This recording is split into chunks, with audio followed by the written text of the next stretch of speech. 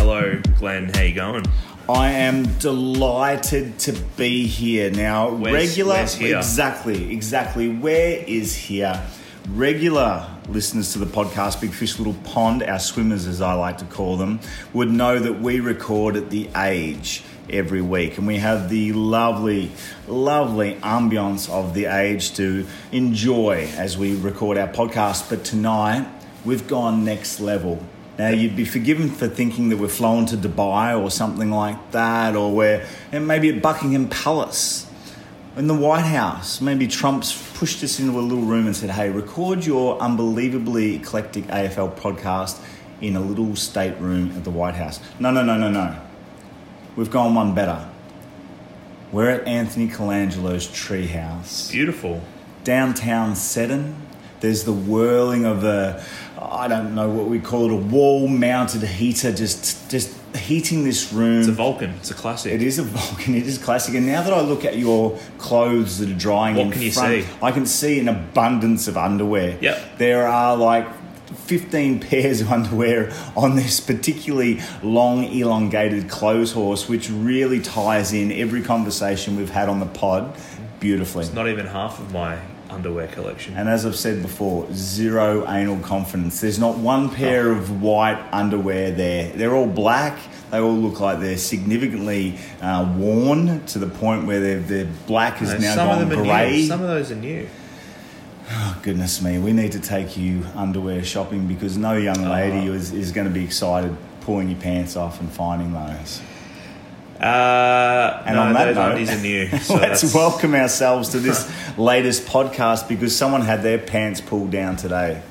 Someone did, unfortunately. And that man's name is Anthony Colangelo because I have written up my menu or my choices from the menu from Kitchen Samrat. Forget about Brendan Bolton. We'll get to him in a minute. All right. His pants were pulled down to his knees. Yours were pulled to your ankles and tossed off into the street.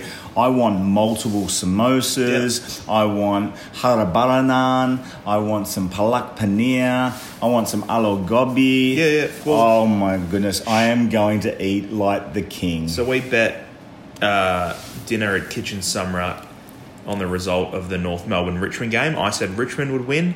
Glenn correctly said North Melbourne would win, and taking you out for dinner and paying for that dinner does not, that to me isn't having my pants pulled down. You don't think so? Happy to do it. Because I sent you a text during the game and you were like, hang on, long way to go here, long way to go. But I knew the atmosphere was there, the roos were up, and they were bounding through the paddocks and they were looking to scale high fences. Let me tell you.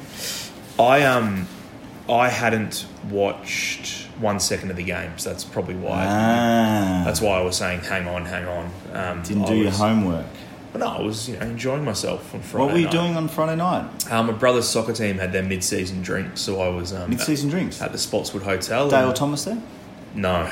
Wasn't there? Daisy wasn't there. There were some bikies there. There were some bikies there? We didn't realise they were bikies, and then black leather jackets, Harley Davidson T-shirts didn't give anything away? Well, you just don't really think there's going to be bikies at the Spotswood Hotel. And what happened?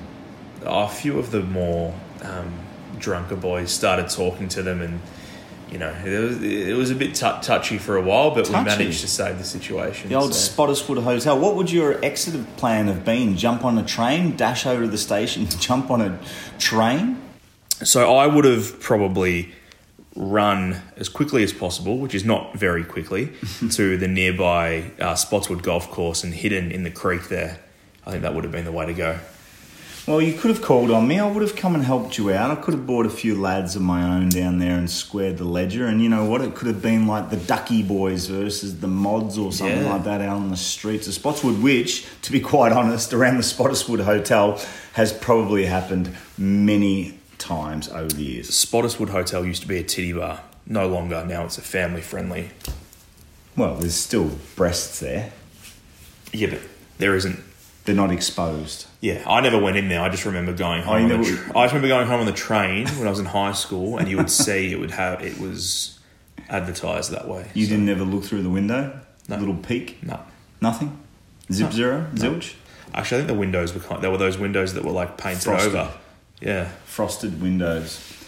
Well, let's get down to the other person who had their pants pulled down today, and that's Carlton coach Brendan Bolton. Now, you've seemed to suggest that you don't think that your loss of the bet and the ensuing meal that I have to dig out of you at Indian, because I think I will be digging, because I'm going to test you. I'm going to test you on every level there. You don't seem to think that was anywhere near as bad as what Brendan Bolton experienced today. What's your snapshot of it all?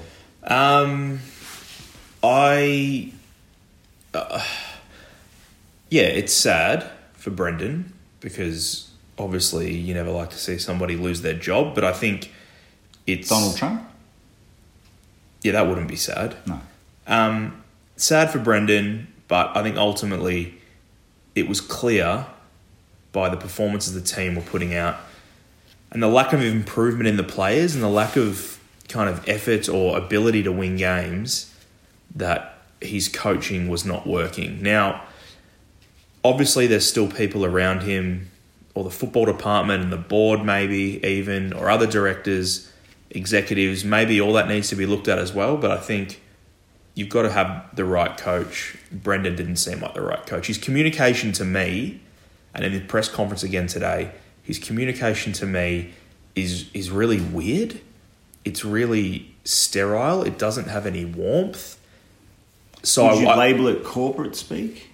A little bit, yeah. I remember, I think he was asked... Spin? Yeah, not spin. It's been spin before. It wasn't today, but he was asked today something like, what's your message to the players? And he trotted out the Bound by Blue, that kind of tagline that they have. And I just thought, you've been to the media, you've been going with slogans and corporate speak and spin this whole time. Like, I thought maybe now he would have kind of spoken a bit more plainly, but he didn't. And I know that Scott maybe doesn't have much to do with coaching, but I just wonder how then he communicates with the players. And if there was someone like that communicating to me, he was my coach or my boss, that would be quite, especially a footy club where you're meant to have warm relationships, nice relationships, really open communication, that would have been annoying. Now, obviously, there's problems with the list. There's problems with recruiting.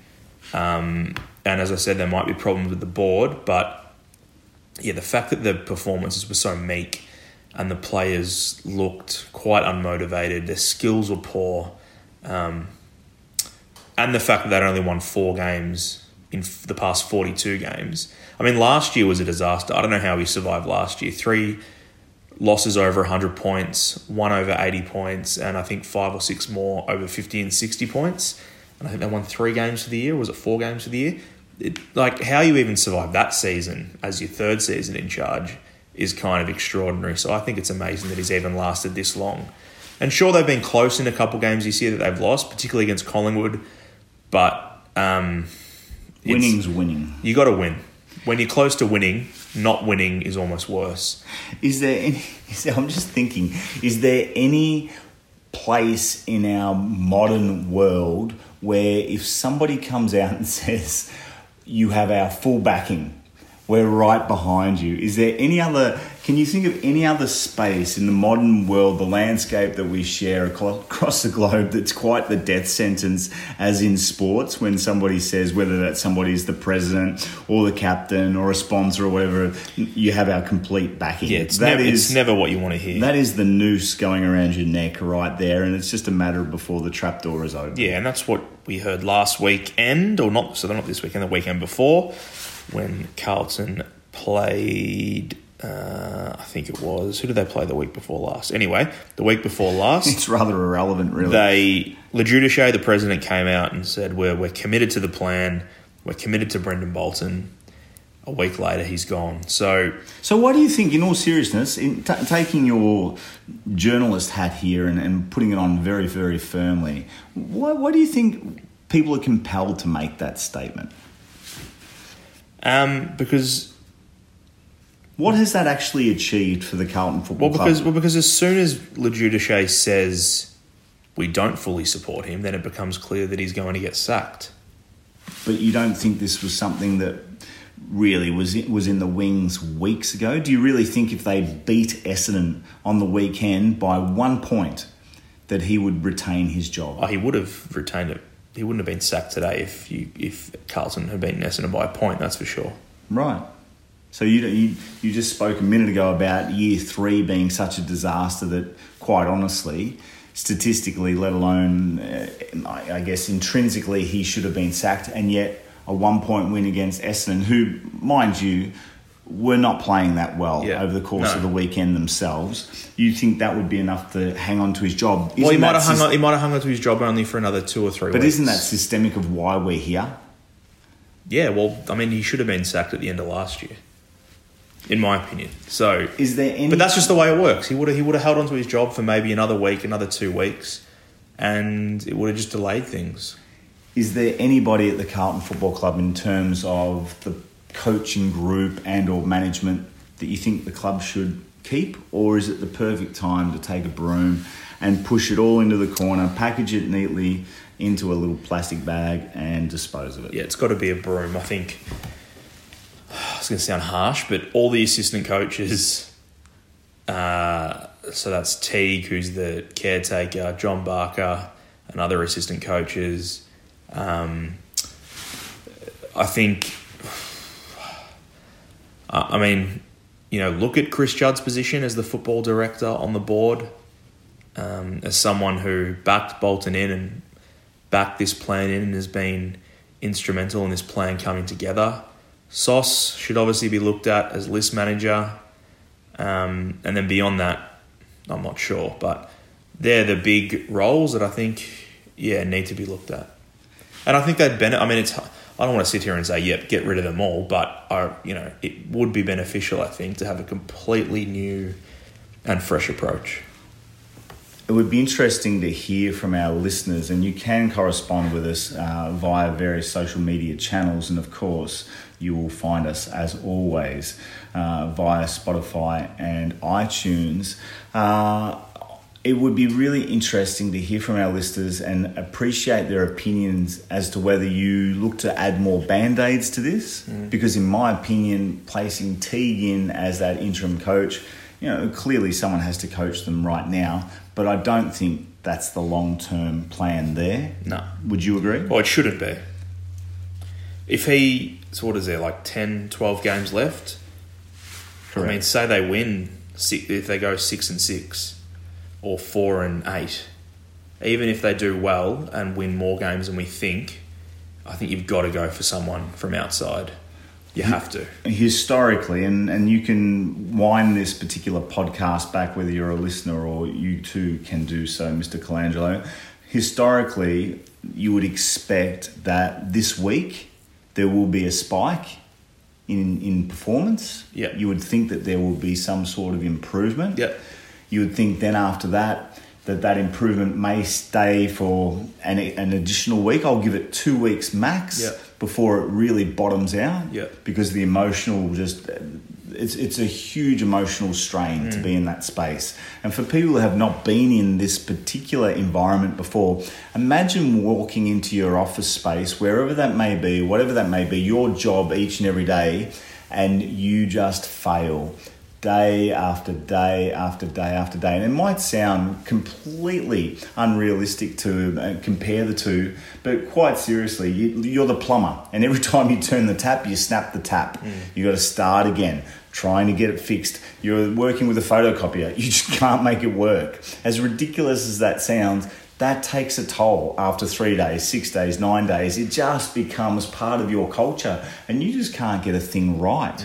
For the life of you, and it's very, very hard. So I would expect these players, as I said, to find some sort of spike and a little bit of respite from that feeling, but ultimately it's not going to be until summer where they get a chance to take a deep breath and revisit their entire culture as a football club. Who do they play this week out of interest? For me, from memory, I'm going to go out on a limb and say it was Brisbane. Oh, you're right. There you go. Well, if I was coaching Brisbane, I would be telling Brisbane to really gear up for it as if it is a huge deal for them, and I would want to absolutely suffocate Carlton.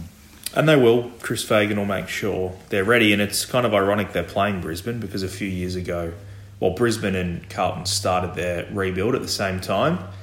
And you just look at Brisbane and look at the coach they went for and the kind of players they've gone for to supplement their young talent, and they've done it. I mean, hindsight's a beautiful thing, but they've done the right thing. They're in a good position now. They're looking like they are going to play finals this year. And we're watching a little bit of vision via your television, which is on in the background as we record this podcast. It really is incredibly interesting to see some of the body language between players and coach, etc., through huddles and so forth. This is something that's been brewing for a long, long time, and it's exhausted people. Do you have any ideas in your head of who you think would be a good coach at Carlton? Well, I think you've got a few choices. I think you can go for the tried and true, if you like, players who have transitioned into coaching, the Paul Rooses and so forth, who have been around the traps for many, many years and done X, Y and Z in the game, whether it's for better or for worse. Then you can go for, assistant coaches who have been involved in sort of not only the Carlton space but other similar spaces. Or you can go for what I would call the completely raw and youth-based coach. And look, in my opinion, those older coaches are done and dusted. I don't know why they would come back. I don't know why a Paul Roos would want this role. I don't think it's productive. Don't know why Carlton would want Paul Roos for this role. I don't think it's a good fit at all, and no disrespect to Paul Roos, I just don't think it's the right fit. A bit like having Robert Walls consult to the space. It's just not the right person. The time has passed that particular person and their abilities. Then you talk about those assistant coaches. Before you get onto those, what about Ross Lyon or Alistair Clarkson? Absolutely not.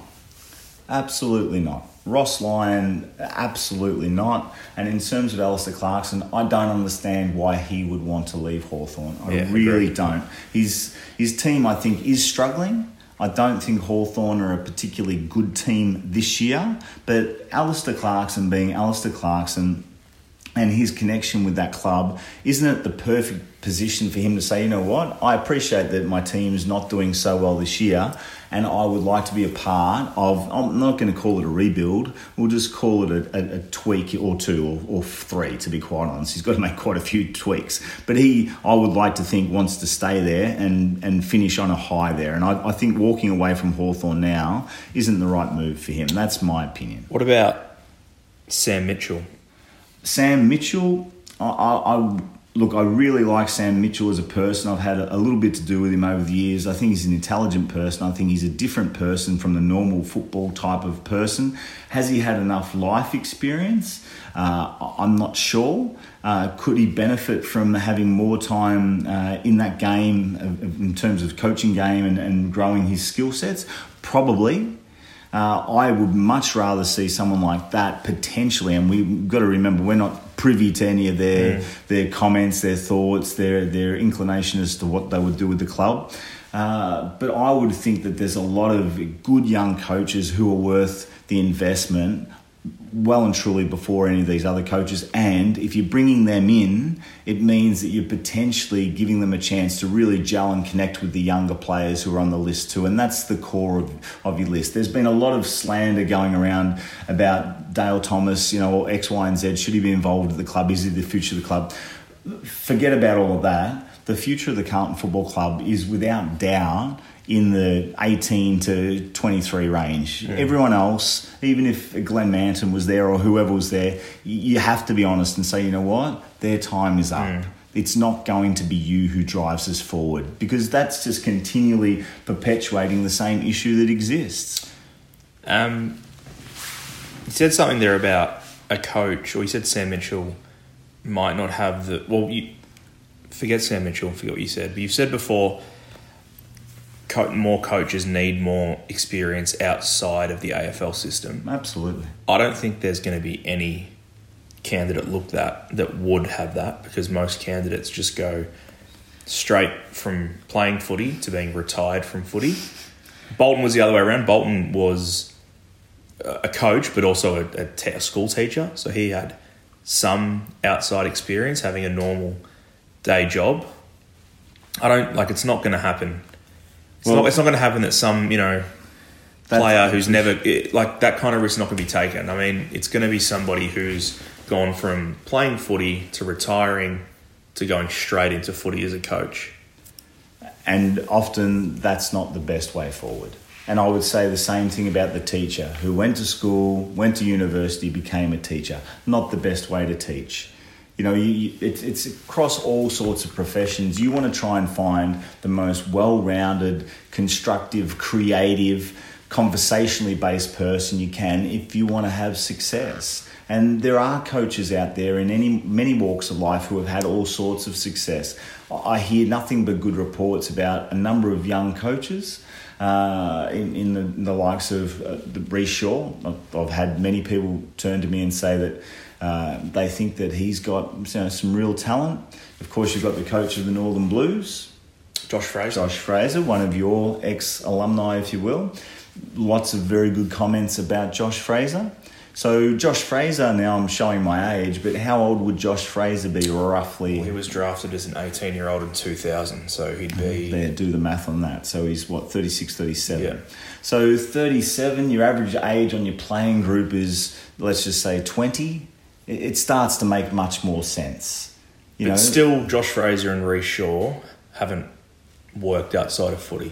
No, and that's a concern. So at the very least, they're going to need right-hand people who can offset that. So right-hand people who have worked outside of footy? Absolutely. Because I don't think there'd be any senior coaching candidate who's worked outside of footy.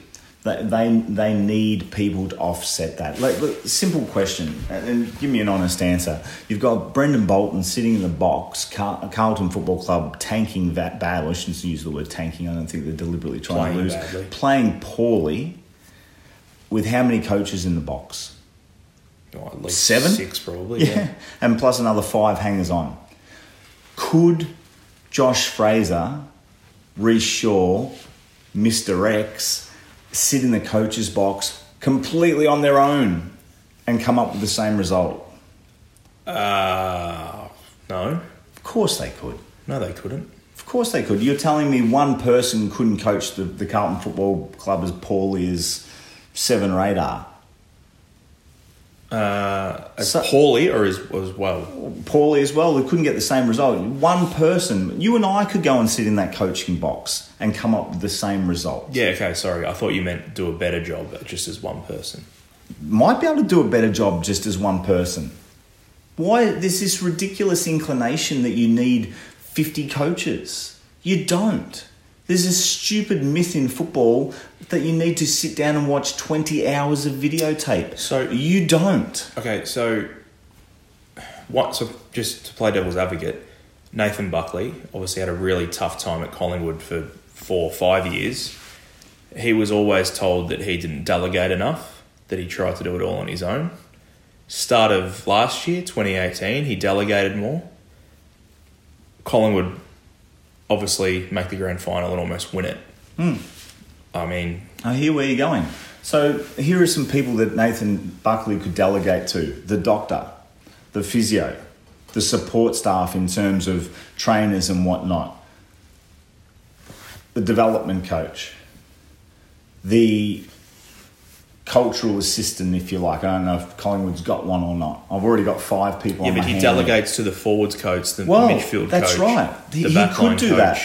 He could do that. But even then, there's more than just backline, forward and mid coach. There are that many coaches, that many people putting their hands up to say that they're valuable in this space. Less is more. Less is more. And I'm telling you, sitting down and watching hours and hours and hours of film and whatnot is not going to get you to the answers. It's a huge myth in football that high performance should come first. High performance should not come first. The first thing that should be on the list for any football club wanting to succeed, whether they're local or at the highest level, let alone any sporting club business, is people.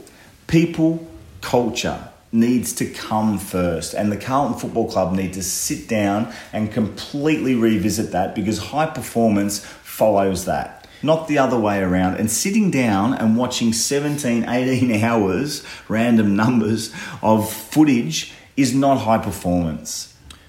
In the brief time in the last 30 years where Carlton have got it right, when you were there and they won a premiership, what was it like? 1995 was a party. Every night at training was like a party. What do you mean? I mean, it was like a party. You wanted to be there. You felt a sense of ownership. You felt connected. You felt like you mattered. And you know what? The Carlton Premiership team of 1995 wasn't 18 guys, 22 guys. There were 30-odd guys, maybe more guys who didn't even get a game who could have contributed to that team. And it was a sense of everyone belonging. And that was a year where David Parkin, and I've spoken to him about this, handed back the reins of the team to the players and put it back on the players. You know, what are the expectations that you're bringing to the table? How are you going to go about your business? What are you going to do about this season? And unfortunately, over the course of the next 2 or 3 years, 96, 97, the playing group more or less and when I say the playing group, the older players more or less handed back the reins to David Parkin, which is a great shame because it takes a lot of effort. That's why you've got to take your hat off to the Geelongs, the Richmonds, and if we're going beyond football, you know, the Chicago Bulls, the Golden State Warriors, all these teams that have backed up year in, year out. It would be really, really interesting to bring Steve Kerr in, the coach of the Golden State Warriors, to coach AFL football. I would bet my life on it that he could win half the games that he coached in AFL football. I don't know about that. I don't want to have that debate. We'll go down a rabbit hole. Because I want to ask you another question. Please. You said he handed the reins to the players. What does that mean? It means, as I said, that he basically said, you're out on the field, so you need to be able to prepare, function, and evaluate on your own. You can't have me just hovering around all the time trying to oversee and dictate everything. And that extended to everyone across the club. Can you imagine being involved in a sporting club and you're the physio or you're the doctor or you're the sports high performance manager, whatever it happens to be, and everything you're trying to put forward is being undercut by the coach? Can you imagine being an assistant coach who's there to give some suggestions as to how to do whatever, and you're being undercut by the coach? So I'm just trying to get into what made it successful. What was the atmosphere at the club like, and how did that directly relate? As I said, it was like a party. Right. It was you wanted to be there. So players felt empowered? Empowered, engaged. You felt like your contribution mattered. And you felt like that you had a voice within reason. Of course, the lowest rung on the ladder doesn't necessarily have the loudest voice in terms of the hierarchy, but I feel like it mattered. I felt like we had some really simple systems. I felt like we had some real predictability. I felt like that there was a genuine plan. And you know what? That year, 1995, we still had one of the worst gymnasiums in the competition. We still had ridiculous recovery facilities. We were still well and truly behind the eight ball in a lot of our, off-field mechanisms and so forth. And again, that came back to bite us in the years after that because other clubs were just far more progressive. But in terms of thinking, I wouldn't be surprised if David Parkin was one of the first coaches to really say, hey, you need to take some genuine ownership over this and make a difference yourself. You satisfied with that? I am. So do you think that is one of the big factors in a team, an AFL football team being successful? No doubt. People and culture must come first. No, but the players having some sort of autonomy to an extent? I'll be honest with you, and I heard a story about the Carlton Football Club today that there's somebody employed, and the way it was pushed across to me was that there is somebody employed at the club to basically do chores and jobs and so forth for the players. The players at the Carlton Football Club and every other football club, let alone any other institution, need to learn how to do these things themselves. Just because you play AFL football does not stop you from going to the local supermarket or stepping out of your car and filling it with petrol or whatever it may be. You need to get back into the real world. And if I was involved in any AFL football club as a coach or otherwise, I would be insisting that players have real, genuine committed aspirations and involvements beyond AFL football, because I have zero doubt that makes for a better footballer, let alone a better person.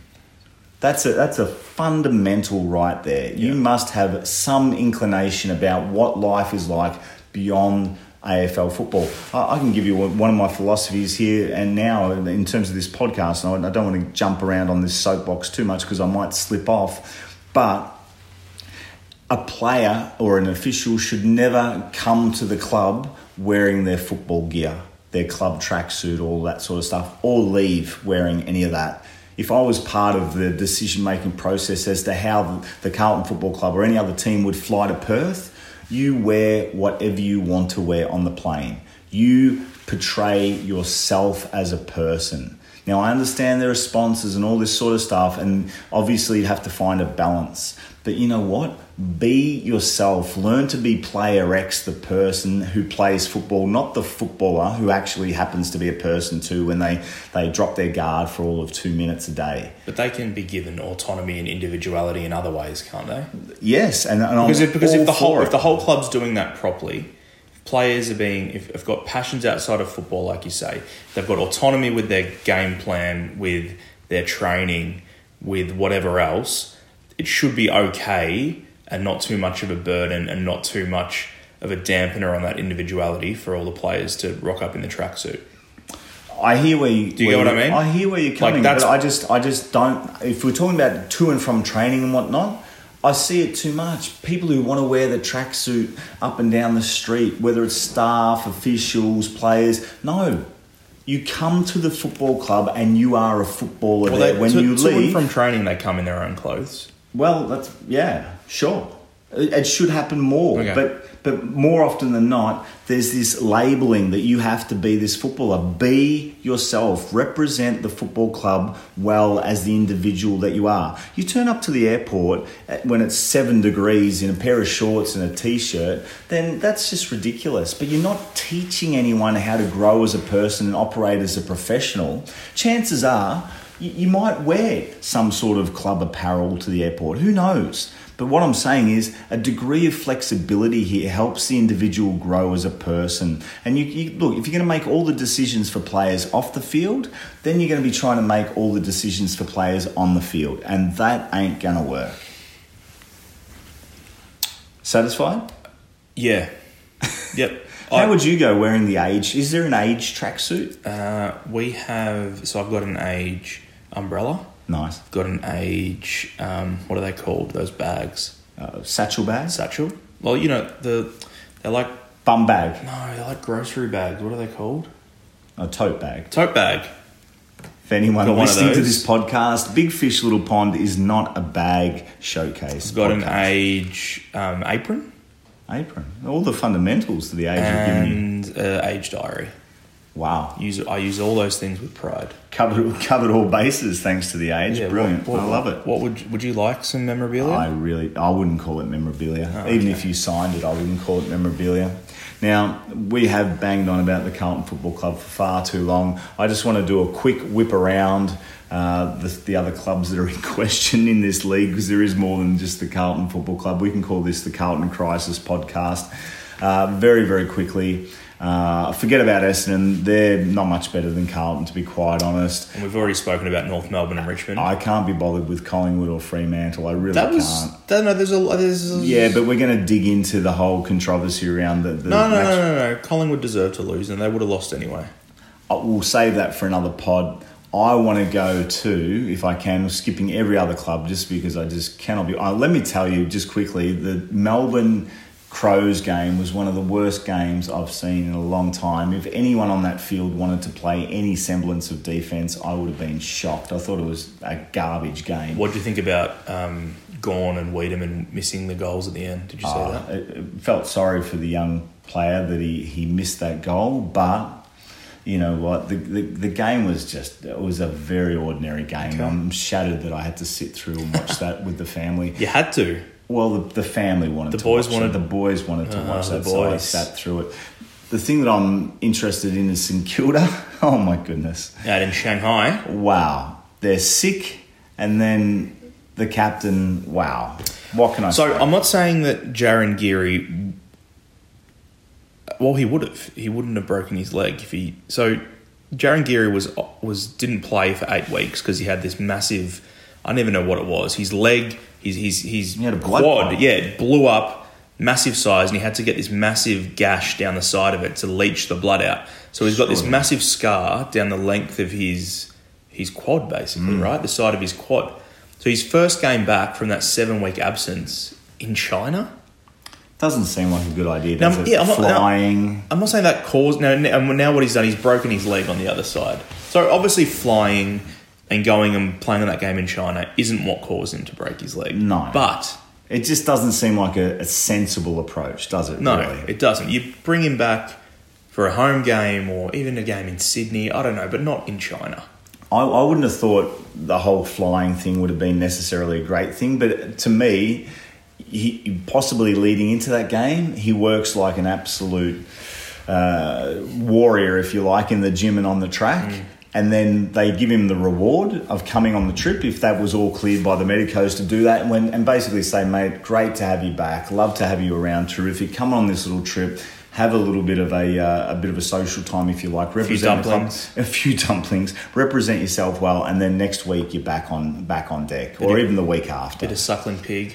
So what was causing the issue there? Do you know? Because we had last week's podcast, we had the issue at the MCG, people being poisoned. Oh, they had a bit of food poisoning. What did they eat? I'm not sure what the players ate. So you have dished up the last 2 weeks, no pun intended, a lot of food poisoning stories, and yet you've been able to not clarify any of them. Well, it's not really that interesting to me. That I think our listener deserves a lot more than that, to be honest. No, because then you're playing to stereotypes of Asian food making people sick, and it gets a bit... Okay. I don't like doing that. I don't think Asian food I makes wasn't people going down that sick. path at all. No, I know you're not, but it's just... it plays into that because people will say, Asian they went to China and they ate Chinese food and that made them sick. It's like, piss off. Wow. It wasn't because You're animated on this one. Walk right in. It's just awkward, like, and you hear about Port Adelaide planning and they bring all their own That's food. right. I'm not big on that. This. You were very animated about this. This is like, as I said, it's like you going to Cuba and walking around the whole island, which is stuck in the 60s, and demanding a blender to have a smoothie in the morning. You can't, just for a week. How long were you in Cuba for? Oh, it was 5 fateful nights. For 5 nights, you couldn't go without a smoothie. I really couldn't. What, like... I was starving. What is... Yeah, but eat something, like... Hey, wait till you go to Cuba. No. You'll struggle. No, I won't. I'll be absolutely fine. You'll be struggling. You look a bit like Castro. Your profile's a bit Castro. Whatever. Now, we do owe our listeners a sincere apology because on the last podcast, I'd like to clear this up before we end this particular podcast. On the last podcast, Hollywood reporter Anthony Colangelo broke some breaking news about Ashton Kutcher. Now, we haven't spoken about this. Did you do your research on this? I haven't done any research. So it certainly wasn't breaking news. You could have told me to do I the didn't research. find out until afterwards when I Googled it all and realised this is an old case. And it's basically in court now. So his girl, the old Miller... Well, how is it an old case if it's in court now? No, the death. We reported it as if she had passed away. He had just gone on this particular date and that this woman had unfortunately been found dead. But it's actually quite historic. There's a history there as you go through your phone now trying to get more information. Do we need to go into it anymore? No, we've made an apology. To who? To Ashton? To our listeners. Oh, right. And to Ashton, if he happens. There's every chance that he's listening. We apologise if we've dug up any skeletons in the closet. In fact, that was probably an inappropriate thing to say. We'll make it clear that I think there's another person who they believe murdered the woman. It just so happened that she was with Ashton the night she was murdered, I think. So don't want to make any links there. Don't want to get sued. There was no speculation that it was him. We didn't hint at that at anything. Well, we just broke it like it was a story that was happening in the there and the now. Well, it was, because it was in court then and now. But I think you're missing the point here. He wasn't on the date. No, I wasn't saying that he was on the date. I think you got a little bit Molly Meldrum-ish and sort of tried to drum up a bit of excitement around it all. Did you ever go to any of Molly Meldrum's parties? No. You were never invited to one? No. Are you sure? Absolutely. I'd know if I went to Molly Meldrum's party. How come you were never invited to one?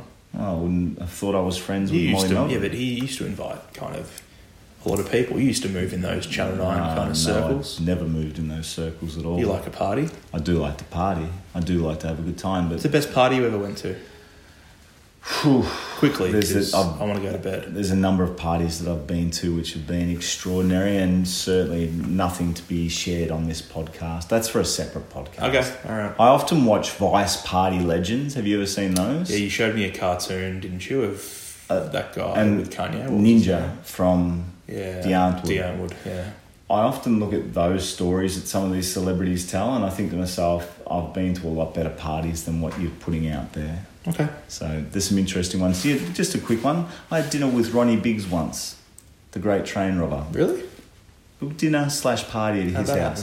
happen? It was arranged when we were in South America. So hanging out with Ronnie Biggs at Ronnie Biggs' pad in you've told this Janeiro. story. Yeah, on I'm the just podcast dropping it out before. there again. So I would say that is a more interesting party, and I wouldn't even rate that as one of the better parties I've been to. Oh, well, How many parties have been in this house? we actually haven't had a party here. You haven't had a party, and yet No. there's a 17-inch Yeah, crack in that's the wall. because the house needs to be re-stumped. Right. Well, on that note, I think we've established that the Carlton Football Club needs some renovation as well. Need to be re-stumped. We'll see how they go over the coming weeks. You've been listening to Big Fish, Little Pond. Find us on iTunes and Spotify. This has been an emergency Carlton Football Club podcast. Final words? Thank you, mother, for the rabbits, as Rex Hunt once said. Wow, that's pretty low sort of hanging fruit right there. If anyone's interested in some kitchen samrat, there will be plenty to go around. I would happily, just before we go, I'd happily have other people come. Well, there you go. If you're interested in joining myself and Anthony Colangelo at Bring the boys, I don't mind, Footscray's whoever. finest Indian restaurant, Kitchen Samrat, please shoot us a message. This has been Big Fish, Little Pond. We'll speak with you soon. I'm a generous person.